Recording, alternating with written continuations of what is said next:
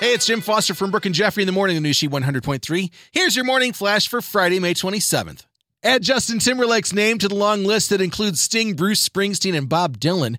JT's the latest artist to cash in while he's alive selling his music catalog.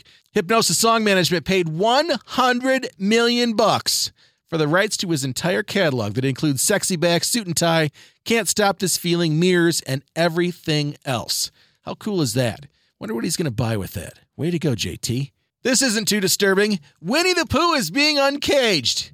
The copyright on the original story, written by R.R. Milne back in 1926, just went into public domain about 5 months ago. Now some genius has decided to make this movie.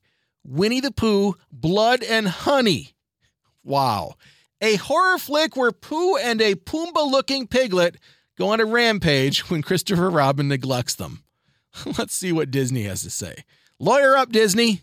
And finally, we've been teasing it and waiting for weeks. It's finally National Italian Beef Day. In honor of the event, our friends at Bona Beef are giving away free beef today through Sunday, one per person through their My Bona app or online. And of course, as I always say, free always tastes better. There's your Friday morning flash. Have a nice weekend. And thanks again for listening to the New Sheet 100.3. Hits of the 80s, 90s, and 2000s.